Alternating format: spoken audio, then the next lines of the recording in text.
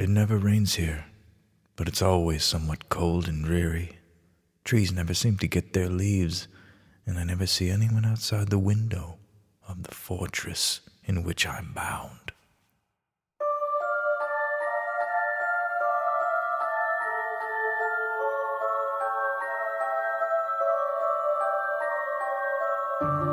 A purgatory of incompetence.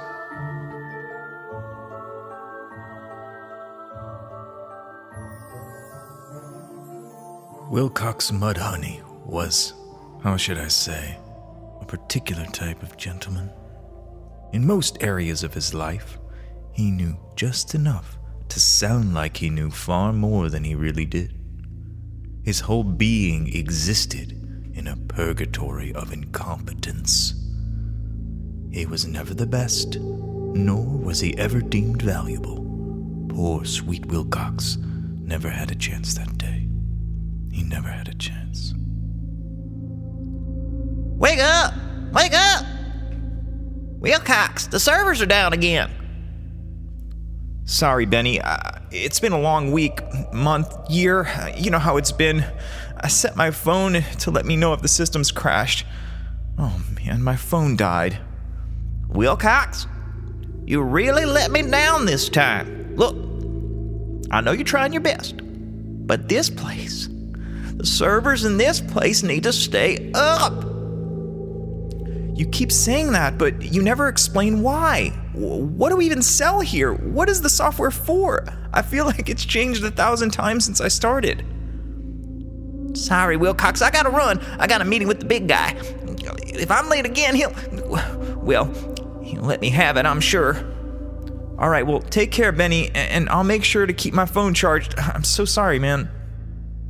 Wilcox wasn't known for excellence. In fact, he wasn't known for much other than making a mess of things. Once he tripped over a cord in the server room, holding his favorite bowl of Count Chocula cereal. The cereal spilled, and half the west side of town lost access to their AOL.com websites. He wasn't just a klutz. Poor Wilcox was a walking disaster. The crazy thing was, he was never reprimanded for any of his mistakes, no matter how much he mowed things up. He was left to go on, a perpetual unforced error. But one day, something happened. Something so incredibly disastrous and incompetent that even Wilcox couldn't survive its wrath. It was another cold evening, winter probably, and Wilcox was right where he always was, feet up on his replica R2-D2 trash can, pork rinds resting on his outstretched belly, and a bottle of Dr. Pepper perched next to his keyboard, relaxed with the rest of the world, waiting for his next blunder. Wilcox decided for some unknown reason to ignore his usual routine of a bathroom break, playing on his phone, and eating his pork rinds, to work on a special project for his sweet daughter Emma. He loved Emma so. He lost his wife in a high-wire dancing accident, which seemed like an eternity ago. Emma was his light. She kept him going, and he worked his soul to the bone for her. That part gets me every time.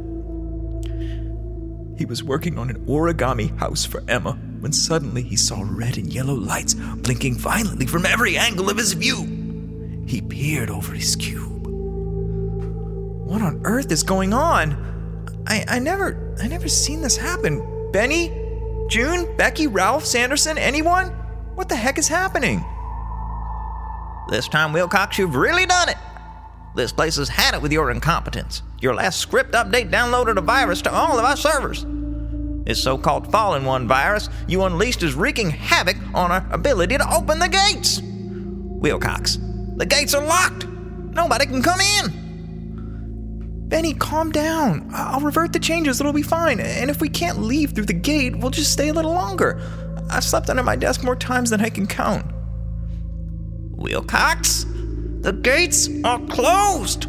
Nobody can come in. Wilcox was struck back in his chair, terrified, as if he was slowly discovering the secrets of a haunting mystery. The gates are closed, the weather never changed, no people out his window. Nobody ever went home. Wilcox was not where he believed he was. Wilcox was the principal administrator of the most critical infrastructure in the server room of the afterlife. Emma! Where's Emma, Benny? Benny, if I'm dead, where's Emma? Emma? What? Not now. We gotta get this fixed. Wilcox dusted the pork rinds off his belly, and for the first time in what felt like forever, he tried.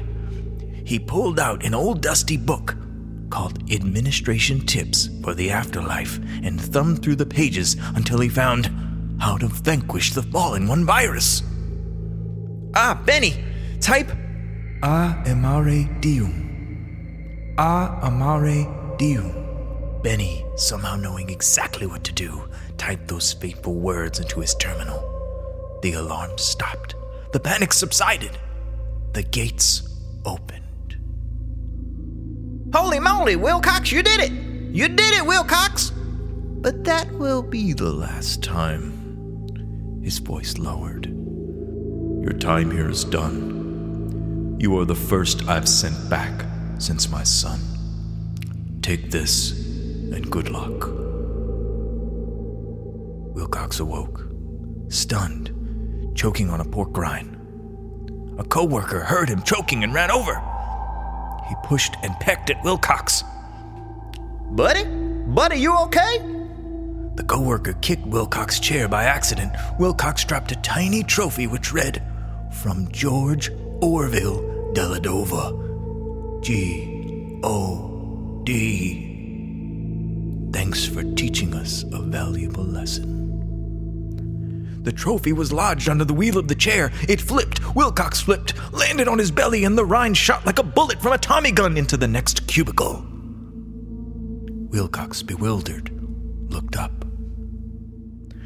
Thank you. Thank you.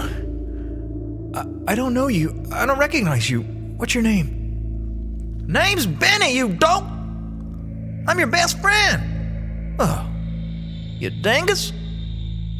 Probably the only reason you still have a job around here, to be honest. Wilcox? Oh boy, geez, stand up straight. Be a big brave dog, Benny. Be a big brave dog. It's the big boss. Wilcox? We have noticed you may have some untapped potential, Wilcox. We're sending you on a full-paid month-long training to grow all of your skill sets. We believe in you. This goes way higher than me, Wilcox. Congratulations, and keep up the good work. Benny? Oh, yes, sir. Sorry, sir. Wilcox, call on line 3. It's a little girl. Wilcox, with the tightest grip he'd ever been able to muster, and a sea of tears under his eyelids, answered the phone. Emma! The end.